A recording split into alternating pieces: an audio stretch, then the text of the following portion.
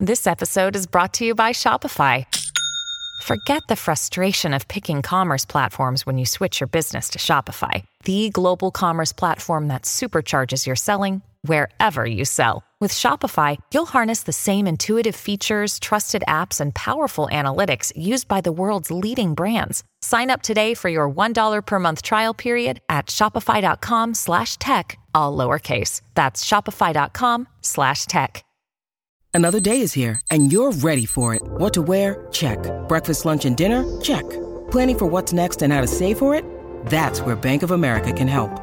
For your financial to-dos, Bank of America has experts ready to help get you closer to your goals.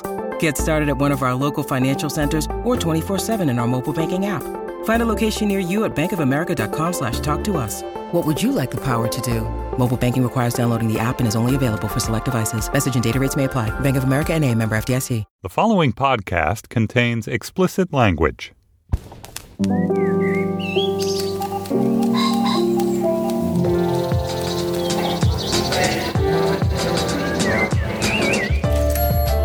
I'm Stephen Mocap, and this is the Slate Culture Gabfest. Steve is a Mocap Golden Retriever edition. It's Wednesday, July 6th, 2016. On today's show, the BFG, it was a Roald Dahl book, a classic. It's now a Steven Spielberg movie. It stars Mark Rylance as a melancholy giant whose life is brightened by a young orphan girl. We'll discuss with Laura Bennett. And then Animal Kingdom is the new beefcake noir from TNT. It stars Ellen Barkin as a crime matriarch. We'll discuss that with Willa Paskin. Finally, Facebook has changed its algorithm, the one that controls your news feed. We'll discuss what precisely this means with Slate's tech columnist, Will Oremus. Dana, astute listeners will note that we have a different Slate contributor for each segment, and one reason for that is Julia Turner discovered at the last minute she'd forgotten she has jury duty, so she was unable to make today's show, but I am joined by Dana Stevens, film critic for Slate.com. Hey, Dana. Hey, Steve. I think it's also worth mentioning so people understand why I sound fuzzy and far away that I am phoning in from Los Angeles, where I'm spending the week doing research for my book. So, yeah, sorry about the bad sound. Dana phoning it in again. Literally and figuratively. All right, Dana, before we dig in here, presumably we have some business. What do we have? We do. I mean, it's Julia who always does the business, so I'm shaking in my boots, hoping I remember all of our business. But one of the main ones is that we have a live show coming up at the Mount, which is Edith Wharton's estate, Mance, in Lenox, Massachusetts. That's going to be the evening of August 4th, and you can find out information and get tickets at slate.com/live. So that's one bit of business. And then Julia also always likes to announce our Slate Plus segment for each week. This week, Steve, at your suggestion, we're going to be talking about, what would you call them? Cultural black holes? Cultural blind spots, maybe? Cultural blind spots, that's right. Things that you are embarrassed not to know about, wish that you knew more about, and just essentially regard as black holes in your knowledge of the world. Mm-hmm. Wonderful. All right, thanks, Dana. All right, moving on. The BFG was a Roald Dahl book. It's something of a classic. It's now a Steven Spielberg movie starring Mark Rylance as a melancholy giant whose life is considerably brightened by a young orphan girl named Sophie, who he's kidnapped at first, but they forge a wonderful friendship. Together, they team up to battle the wicked human-eating giants in a scheme that requires the participation of the Queen of England, helicopters, and vials filled with the dreams of children. Why don't we listen to a clip? But why did you bring me here? Why did you take me? Well, I had to take you. Because the first thing you'd be doing, you'd be scuttling around and yodeling the news that you were actually seeing a giant. And then there would be a great rumple-dumpus, wouldn't there? And all the human beings would be rummaging and whiffling for the giant what you saw and getting wildly excited, and then they'd be locking me up in a cage to be looked at with all the squiggling, hippo dumplings and crocodile dillies and jiggy raves. And then there would be a gigantic look-see giant hunt for all of the boys. I won't tell. No one would listen to me anyway. I'm an untrustworthy child.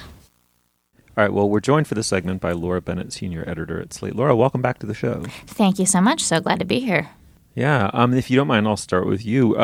Were you familiar with the book, and what did you make of this adaptation?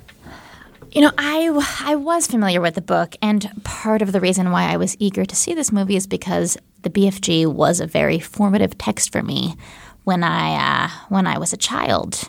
And, interestingly, some of the other films that have been based on Roald Dahl's work, like James and the Giant Peach adaptation, Charlie and the Chocolate Factory, The Witches, these were films that had as active an influence on my imagination as the books themselves. And so I was eager to see this movie, and there were things about it I found incredibly charming. And it sort of pains me to say this, but I felt like, overall it kind of has the effect of a dream blown into your head by the BFG's dream horn, in that it's this vivid and lovely and sort of phantasmagoric stream of images that make you feel a lot of intense things in the moment, but it's also kind of baggy and aimless and not all that memorable the next morning.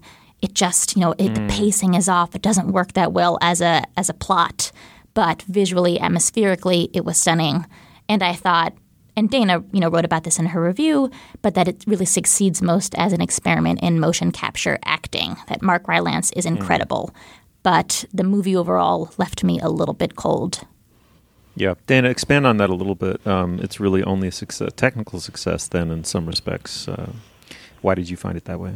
I guess my point in talking about motion capture and Mark Rylance's performance being the saving grace and the best thing about this movie was a way of trying to argue that it isn't only technical, right? That there's something going on in marriage of that technique with really great acting that is creating a new form or style of acting, and that to me was the most interesting thing about the BFG. I mean, this is a very short, slender novel for children. It's almost a short story. That doesn't keep something from being blown up into a full-length movie that hangs together and makes sense. I'm thinking of Roald Dahl's Fantastic Mr. Fox, which is kind of similar in length and simplicity and was blown up into, I think, a great children's movie by Wes Anderson.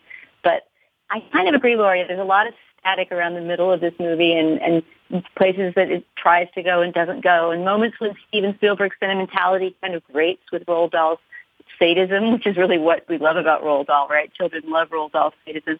Those two tones don't really quite mingle. So there's a lot about this movie that makes it not great Spielberg, but still I just somehow feel like the marriage of Steven Spielberg and Mark Rylance, who worked together incredibly in Bridge of Spies last year, right? And this ever-developing technique of motion capture, which keeps getting better and better and offering more and more possibilities to the actor's face, is something exciting. So in that way, I would recommend this movie. Mm-hmm. Yeah, I agree that the best thing about the movie by a long shot is the performance of Rylance, and for it to be so encased in a technical effect and still come through is just a warm, really deeply felt, melancholy, human performance as this giant is kind of incredible. It's a testimony both to Spielberg, the technicians, but mostly to Rylance, who I think I haven't seen him yet in Wolf Hall, but and I thought he was very good in Bridge of Sighs, but it's just terrific that he's at the center of a large movie. I thought, Laura, it was sort of absolutely, just as a film, a question of pacing was the biggest problem. I found the movie, to be utterly frank, boring in parts where it was intended to be utterly captivating and charming. I didn't feel as though it captured the child's point of view adequately enough, especially the parts in Buckingham Palace with the Queen, which were supposed to have enormous novelty and comic effect. Bringing a giant into the Queen's castle and having them together hatch a scheme, to rescue Giant Land or whatever, conquer Giant Land. Feeding him a feast. I don't want to give too much away, but nobody appears to be seeing the movie, so it won't matter. But all of that I actually found kind of unfunny and protracted, even though I liked so many of the elements involved in it.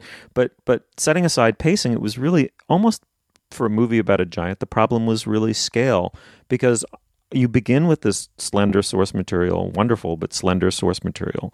Then you have to inflate it. You have to bulk it out. You just have to make it bigger in all sorts of ways in order to just get it to 90 minutes plus. And justify a massive, budget and rollout budget for a Hollywood film. And then you sort of want to shrink it relative to the self-importance of other blockbusters and make it more melancholy and more human. And I don't think they failed at any one of those things. I just don't think that anyone can really pull off all of those things unless you hit a hole in one, and they didn't appear to me to do that. That is very interesting, and I agree with that. And actually, out of curiosity, I reread some of the book because I was so frustrated by the pacing of the movie, and I found it really it was funny to remember, even though there's not that much plot, it is very nicely paced. Sort of Sophie's internal monologue is brisk and efficient, and her no-nonsenseness infects the momentum of the storytelling, and it just doesn't indulge itself the way the movie does. And I'm not sure if that was a problem that could be avoided in a picture of in a movie of this sort of scope, as Steve put it, but it was frustrating. And I thought actually that I don't know if you two remember the final shot of the film, which was the BFG's face. It was Rylance in close-up, sort of registering a whole suite of emotions after having heard, I think it was Sophie sort of called out to him from her new, I don't want to give away the ending of the movie, and you just see his incredibly intricate and warm and intelligent face just kind of register his happiness and his affection. And I thought that shot encapsulated the strengths of the film in some way. It's just, it's a beautiful, whimsical, finely calibrated character study of this larger-than-life character, and it's at its best when it's standing still, whether it's showing us the splendors of Dream Country or kind of portraiture of the BFG's very sweet relationship with Sophie. As a plot, it doesn't really work, but it does work on that level. It's at its best when it's standing still is so well put, Laura. I think that is very, very true of this movie. And the book itself is kind of a static, it really is basically just an encounter in a room, in a cave between the giant and the little girl. And most of it is about conversation and about the giant's way of expressing himself, which you could hear nicely in that clip we played. And that's when the movie is at its strongest, when it leans on those strengths. Dana, you mentioned in your review that motion capture has come far enough that maybe the major awards will start acknowledging actors who are, motion captured in their performance. A few years ago, didn't one of the Planet of the Apes movies feature a sort of surprisingly human performance? And we all sort of we kind of appreciated it, but also laughed at the thought of it being a great performance. But now maybe people wouldn't laugh so much. I don't know. I mean, I don't think people were really laughing when they talked about Andy Serkis, who played the ape Caesar in the Planet of the Apes movies, deserving a nomination for an Oscar, which he never got. I mean, probably in a way out of a kind of category confusion, right? Is Caesar an animated character, or is he a best actor kind of role? And because that question seemed, as you say, sort of bizarre to answer, it was like, to a certain extent, kind of laughed off. But I know that Andy Serkis, who you could say is kind of the inventor of mocap performance, having played Gollum in the Lord of the Rings movies, and then King Kong in Peter Jackson's King Kong, and then the Caesar character in the Planet of the Apes movies, he certainly has a cult of people that would be cheering for him to either be nominated in an acting category or for some new category to be created. Does that seem like a valid thing to you, or something you'd want to see enter awards culture? I think so. It's hard to answer that question, but one thing, this isn't directly an answer to that, to whether, I love Mark Rylance. I loved him so much in Bridge of Spies. I like to kind of honor him from any direction possible. I don't know if either of you read the Wired profile of Spielberg by John Mooallem that focused mainly on his career directing children and sort of rendering childhood on screen.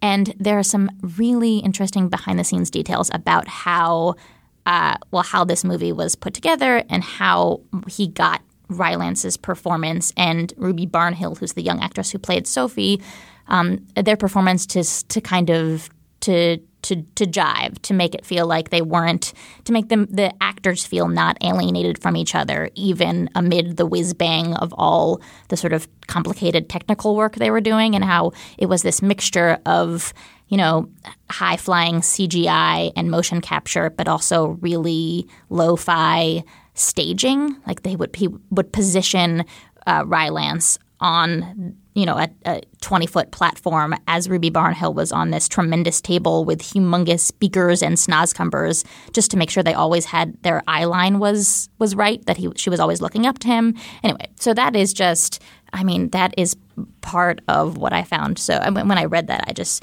appreciated Rylance's performance even more, but also how Spielberg kind of engineered it. So that's not a direct answer to that question, but it's part of my sort of appreciation for this movie and just generally for Rylance. Well, it also makes you realize, I haven't read that and it sounds fascinating, I will read it, but it makes you realize that creating a motion capture performance isn't just going on in between Mark Rylance, the camera, and then the technicians who later do things with his motion captured image, right? It also has to do with decisions that the cameraman makes, that the director makes, that people on set have to make. Exactly. Yep. Yeah. All right. Well, I think we all agree that the movie is better than its box office would indicate. So maybe go see it. But certainly if you did see it, tell us what you thought of it at facebook.com/culturefest. Laura Bennett, thank you so much for coming back on the show. It's been wonderful to have you. Thank you so much for having me. Animal Kingdom is the new TNT series based on an Australian movie of the same name. It stars Ellen Barkin as a beach town crime matriarch presiding over her beefcakey sons and one grandson. It features surfing, muscle cars, TNA, and beefcake. It's Fast and Furious meets Fast and Furious. Before we dig in and listen to the clip, let me introduce Willa Paskin. Willa, welcome back to the show. Hi. I'm going to tap you here. Can you set this clip up for us? Sure. The premise of the show is pretty straightforward. There is a young man named Jake Cody whose mom is a heroin addict, and she ODs in the first scene of the entire series, and he's taken in by his grandmother and his uncles, who are basically a crime family. They commit robberies. And they try to keep things sort of simple and not make stupid mistakes, as this clip will tell us. And so this is the scene in which Smurf has it out with her sons about whether Jay should be able to stay in the house. Have you lost your mind? Don't bring your dogs here if you can't clean up after them. I almost stepped in it by the pool. It's insane. I mean, what makes you think that we can trust this kid? I mean, who knows what Julia put in his head? I mean... She was too high to put anything in his head. And if you're wrong, what? I guess a decade or two at Folsom never hurt anybody, right? Oh, shit! Don't take stupid risks. That's what you're always saying. This isn't stupid. Right before a job. You just gonna stand there? Yeah, look, I don't know, Smurf. Kid seems okay, but it's not a good time to have him around. It's just not. Okay, stay on him tomorrow. Just suss him out. Just take him to IHOP and ask him if he's going to screw us? That's all you can think of? All right, Willa, well, this is quite a stew here. What did you make of it? You know, it's interesting because it's not really that interesting a show. So in a certain way, my only feelings about it are like big picture meta feelings, which is it kind of has a little bit of swag. It's a sort of show about machismo, like about male culture. It's about these tough beefcake dudes, as you said, sort of doing all of these, you know, they skydive and they paintball and they beat each other up and they roughhouse and they commit these crimes. That's sort of what the show is about. And it's just an interesting moment for a show like that, not because those things aren't popular. Like that kind of show is always going to be popular. It's a bunch of sort of anti-hero criminals who are very handsome, going about their lives, and they have this sort of overly sexual relationship with the Ellen Barkin character, which is kind of the only really original part of the show, or not even original, but sort of the only striking thing about it. But just making a show like that at this moment, I think that's interesting. It's sort of just so against the grain of like what seems compelling in this moment. It's sort of so old-fashioned in a kind of way, even though it's very contemporary, that is a little bit intriguing.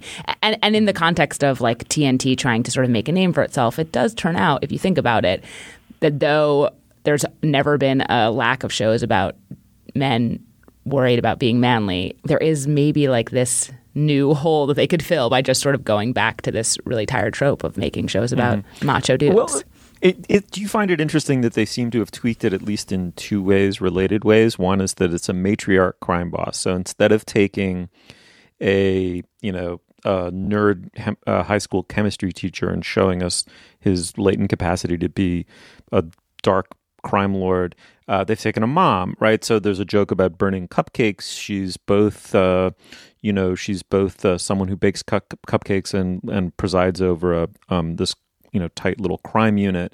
And then the second is the pecking order of the brothers, which, for all of the flexing and the beefcaking and the muscle cars and all that, which is just to my mind utterly boring, there's at least something like a set of internal relationships, pecking order relationships between the brothers that's maybe potentially interesting.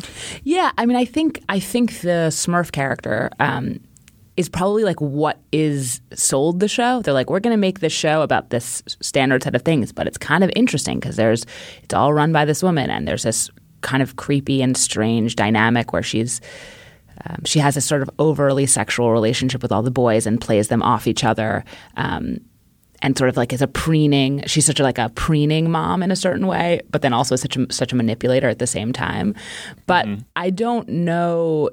In the 4 episodes that I've seen, it hasn't quite amounted to what it may amount to eventually. I mean, it's interesting. They all have she controls them not just by being a crime figure, but by like playing on really deep mother love stuff, which is a little bit interesting. Like Baz, who's the oldest, he's the adopted son. He's played by Scott Speedman, and he has terrible parents of his own and he was taken in by Smurf. He has he's really can't disappoint her in a way that is a little bit interesting, actually. Mm-hmm. Yeah. Dana, you saw the original movie, the movie that it's based on, Australian film. That was quite widely respected, right? People thought that was a good flick. It was very widely praised. It didn't make my list of the 10 best of the year it came out. 2010, I think, was that year, but it did. Lots of people. It was a debut film of this Australian writer-director, David Michaud, who I think is involved with the show as well, right, Will? But he doesn't write or produce it. Yeah, I mean, I'm never clear what that means then. His name appears very late in the credits as if he contributed something important, but I don't think that he has written or directed either of the 4 or 5 episodes so far. I would say, not having loved the movie, but having been very impressed by it as a really powerful debut film, it's sort of like if you took very rough grade sandpaper and rubbed this series very hard, it would resemble the movie. It's all very smoothed out. Not that it isn't dark. The material remains equally dark, but it's presented as you guys have both commented on in this very TV-like way, with every story beat predictable and a surfing montage whenever you can throw one in, and basically has this sort of slick, series-ready feeling, which is very, very different from the naturalistic feeling of the movie. But other than that, except for transposing the setting from Australia to what seems to be like La Jolla or some very trouble-free California Oceanside, California, yeah. Otherwise, the story, even the character names are the same, and the idea of the woman, the sort of matriarch running the family, who's played fabulously by Jackie Weaver in the Australian movie, is also the same. It's interesting, though, because even just turning it into a show and this question of length, like as soon as I watched the first episode, I looked up the movie because I am not a spoiler. I love being spoiled, and I wanted to see how it was different. And it did just seem that, like, by making this a series, so something that may or may not go on for dozens of episodes, that they had just like fundamentally undercut like the sort of propulsion and tension of the film, just because they basically have to slow so many of those elements down. And obviously sometimes that's what's good about TV, because you get to know these kind of relationships intimately. But when there's this kind of like almost like Point Break sort of vibe where like it's supposed to be like wild and actiony, a TV show kind of doesn't help with that, So it does put all the pressure on these relationships, and maybe they can't bear it. I'll tell you what I liked about it. I liked that it seemed to have learned its Pixar lesson better than, for example, the BFG. So it starts with giving nothing away at all. Both the movie and the TV show start with the mother of the kind of protagonist, the young kid, dies of a heroin overdose, and so he goes to the one person he thinks maybe he can trust, his grandmother, which is the crime boss. And so you begin with this supremely dark event. I felt like the young actor playing Josh, or Jay, he's called both, is actually quite good. You're basically entering Pitbull America, and I find that can be really alienating. You're supposed to be sort of jangled by it and frightened, but also seduced by it. There's, open drug use and, and just these, surfing sequences and fast cars and crimes and all of that stuff I find supremely unglamorous, incredibly rote and very boring. But the fact that he's being led into it and is frightened by it, basically has had a mother taken away from him by drugs, and what his relationship to that world is going to be. Actually, I thought that was somewhat affecting. I thought that brought me into the story a little bit. Love Ellen Barkin, she's terrific, but otherwise it iterates out in this incredibly, I think, kind of predictable way. But I was going to say something about it's a worrisome trend that we're now starting to have a lot of TV shows based on movies. Just as the feedback loop has been working the other way forever, and it seems like we're running out of subject matter in both areas. But then maybe it's too soon to say that, because when you think about it, a lot of great TV shows throughout TV history have been based on movies, which are sometimes not as good as the show turned out to be. I mean, Friday Night Lights might be an example of that. Willa, do you feel a sense of dread when you hear that a well-acclaimed movie is getting made into a TV show? Well, it's interesting, actually, because I've been trying to write a piece about this question of reboots going both ways for months. And it's extremely hard to write about because, in a way, the first reaction, I think, of everyone is like, ugh, why are you redoing that thing that was very good in this other form? Like, it's enough. And then, of course, it just depends on the thing. Like sometimes they turn out very well and then you're like, oh, that was a great idea. And sometimes they turn out very badly. And it really kind of depends on the creative juice of the people that are making it. And there's no actual like rule or any reason that one will be good or one will be bad. You know, you could get Friday Night Lights. You could get Outlander, which isn't even great, but has its own sort of energy. You could, I mean, there's or Fargo would be one of those too, right? Yeah. It's following while other people are horrified at its very existence. Right, exactly. And but it's also different enough that even if, you know, if you actually love the movie and you watch the show, you're like, oh, it's sort of in this spirit, but it's a whole other new thing. I mean, there's just so much TV shows that are now like based on films, and some of them are just obviously paycheck grabs, and some are sort of inspired.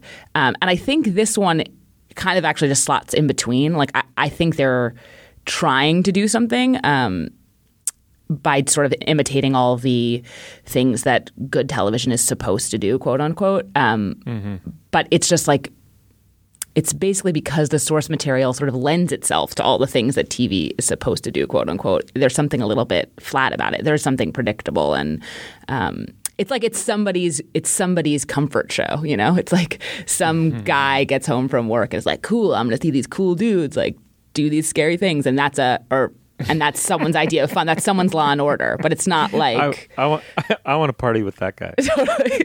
That was like a terrible imitation of No Person. Like there's no person in the world who's like that. But you know what I mean. You know what I'm saying. Yeah, it sounds like the worst Netflix and chill in the history of the phenomenon. Willa, when you were talking about this imagined hypothetical ideal viewer who's a dude who just wants to come back and kick back with a cold one and the Animal Kingdom series, I was just thinking of, I think, one of the lowest/highest moments so far that I actually enjoyed for its camp value, which is the moment when one of the brothers who's been shot in an altercation, but he can't go to an actual hospital to have his bullet wound treated, right, because the crime family would be uncovered, and he eventually has to be taken to Mexico to be treated. But there's a moment that we see him having sex with a woman who's berating him as she sits astride him because this visible bullet wound covered in bloody bandages has made him too unmanly to get on top. So if that kind of thing is your jam, then this might be your show.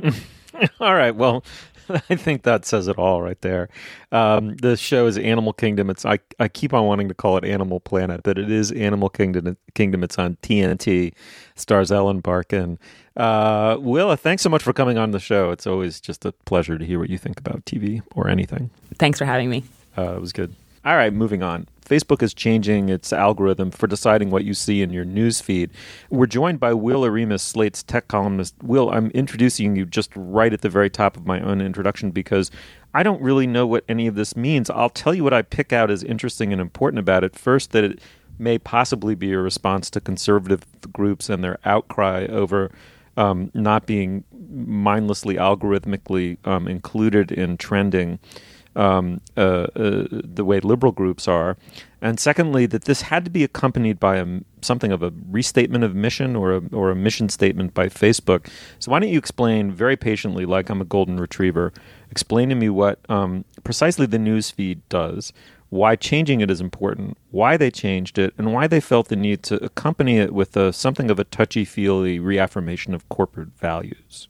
That is a great 4-part question, Stephen, and I'm really if I'm lucky, I will remember 2 of those parts by the end of my rambling.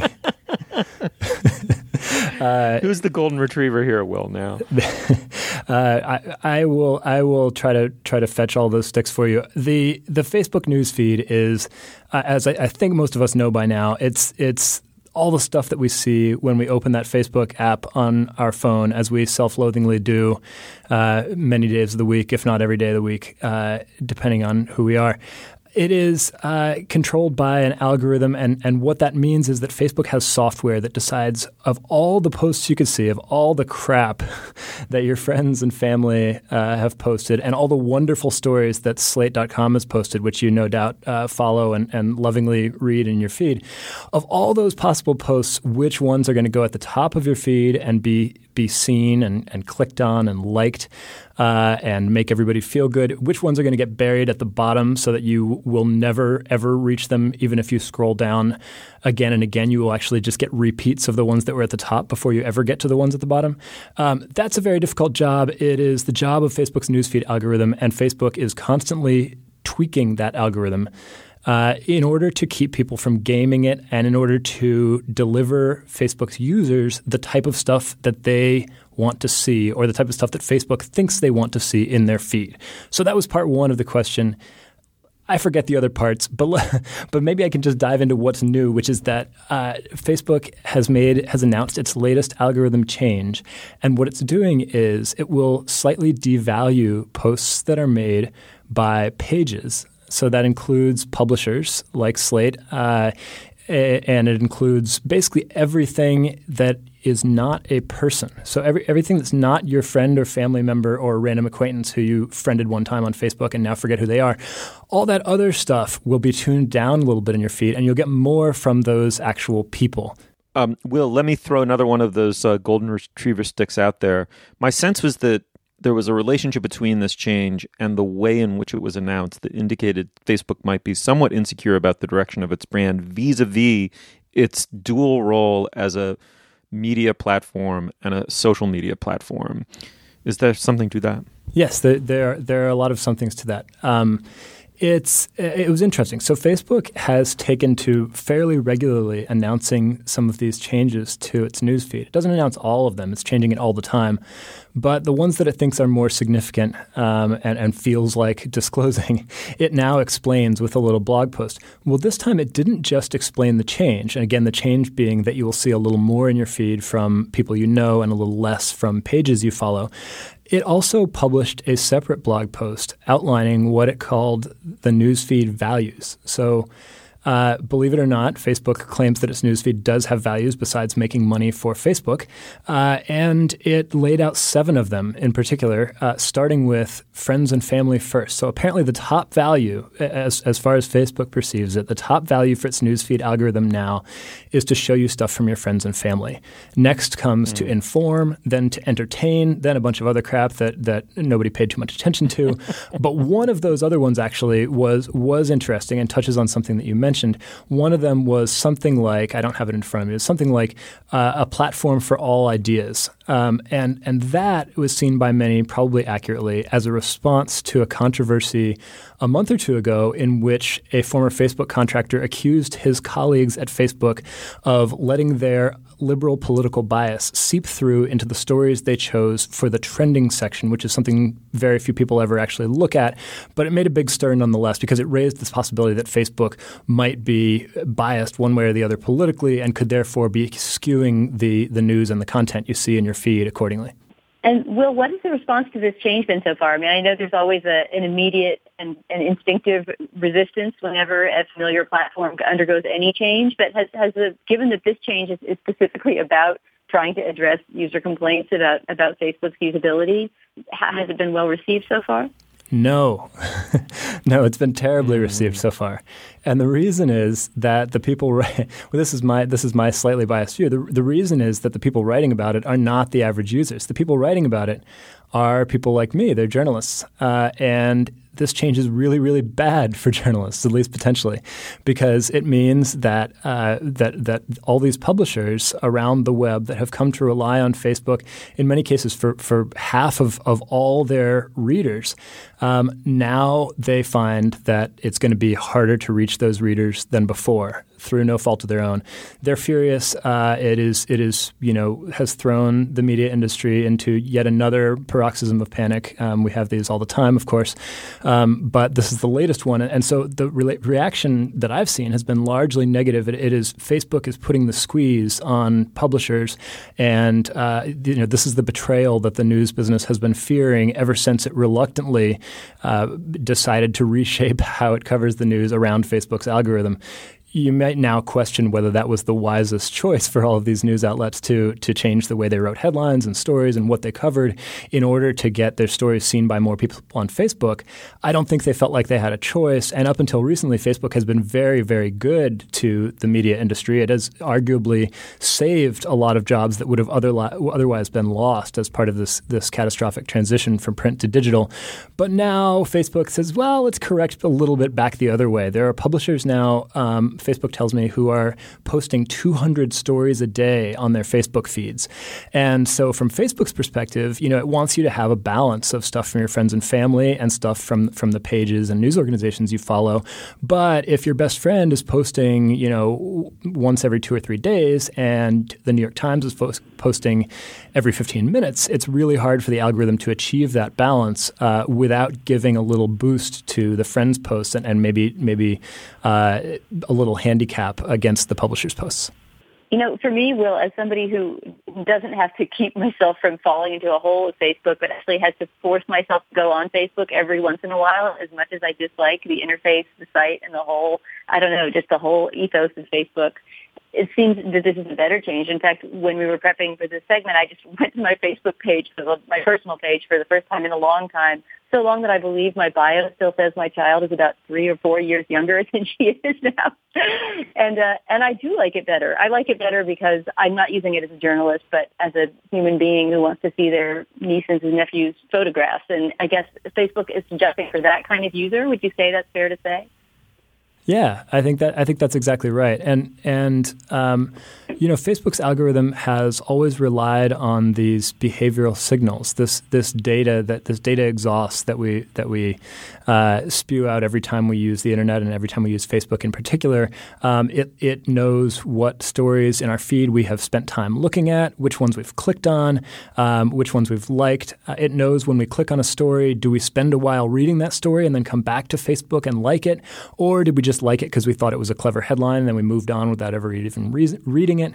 It has all of those types of signals at its disposal, but even so, what it has found in the last year or two is that what it was really lacking was some more qualitative, sort of anecdotal, humanistic information about how people felt about their feeds. So it knew what we were liking and clicking on, but it didn't know how the feed overall made us feel. So what it has started doing is, in addition to all this behavior tracking, it has started just relentlessly surveying users. So if you've used Facebook, Dana, probably not you because you don't use it enough, but if you use Facebook on any kind of regular basis, you've probably been surveyed maybe at least a couple times in the last year or two, and it's asking you things like, what do you want to see more of in your feed? What do you want to see less of? Did this? You read a story in your feed, and it's almost like the psychiatrist cliche, like, how did that make you feel? How did that post make you feel?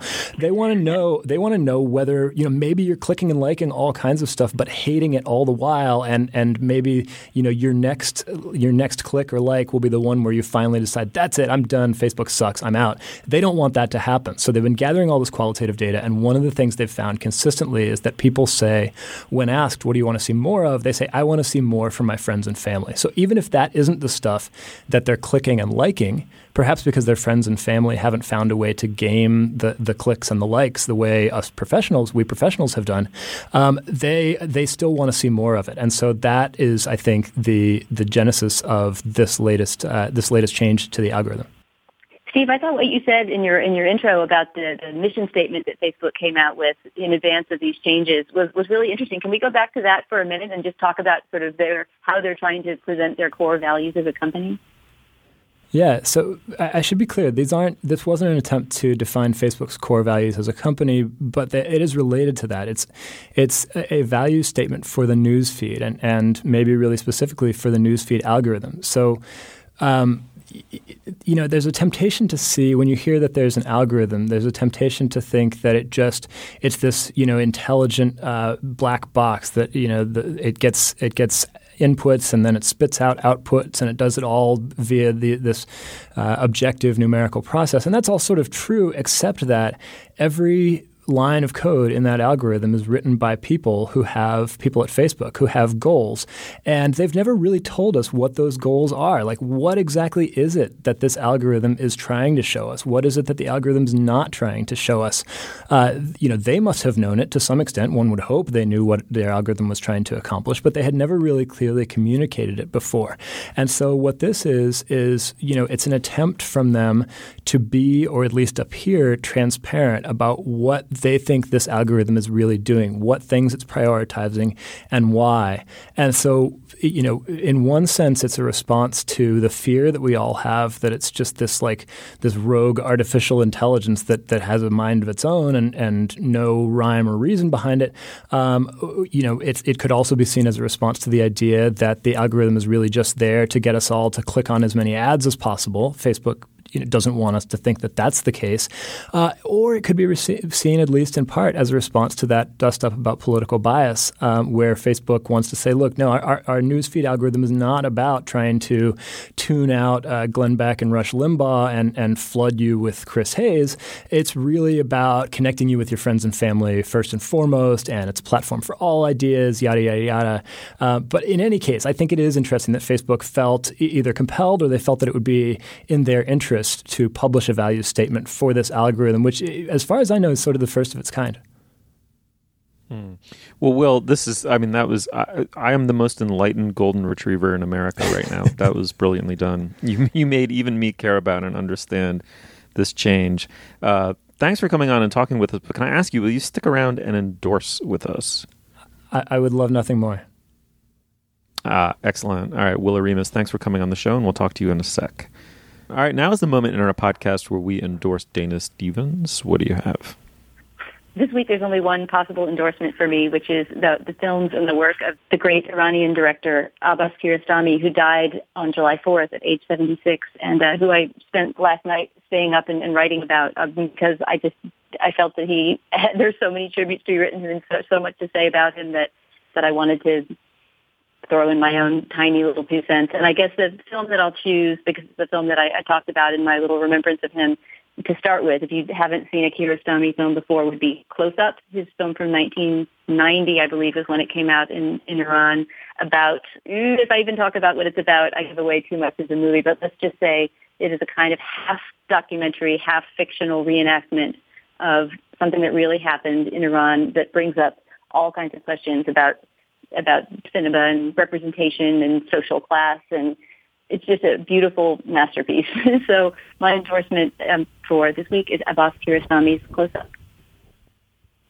Marvelous. Will, what do you got? Like any good parent of a 15-month-old, virtually all of my cultural consumption lately has come in the form of board books for children. I would like to endorse the board books. This is maybe a little bit of an obvious choice. I would like to endorse the board books of Sandra Boynton. Have we talked about Sandra on the show before? I don't know. I don't think Sandra's ever been mentioned on our show. That is a grievous error of omission. Her board books are amazing. My child has been reading the all-time classic Moo Ba La La La.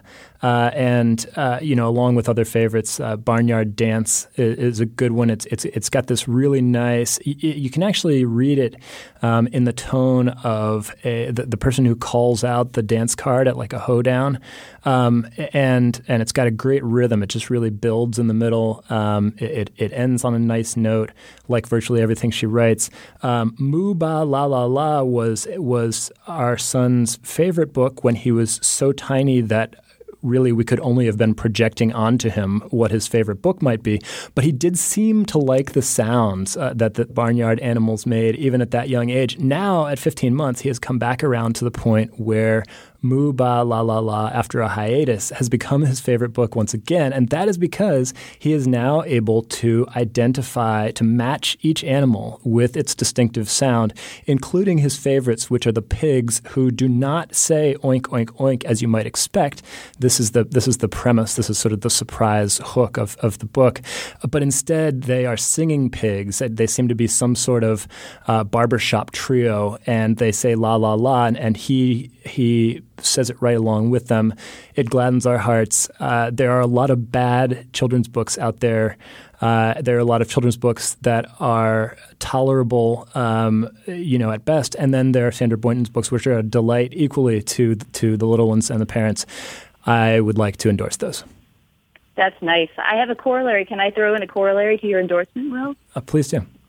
I think your son might not be quite ready for this yet, but Sandra Boynton also produced a couple of albums for children. I'm not exactly sure in what sense she was the author of these albums. I think in most cases she wrote the lyrics, other people wrote the music, and then they got various celebrities in to sing the songs, and they're very fun. My daughter loved them in her early childhood, and I'm sure would like to revisit them now. The one that I remember by title is Philadelphia Chickens.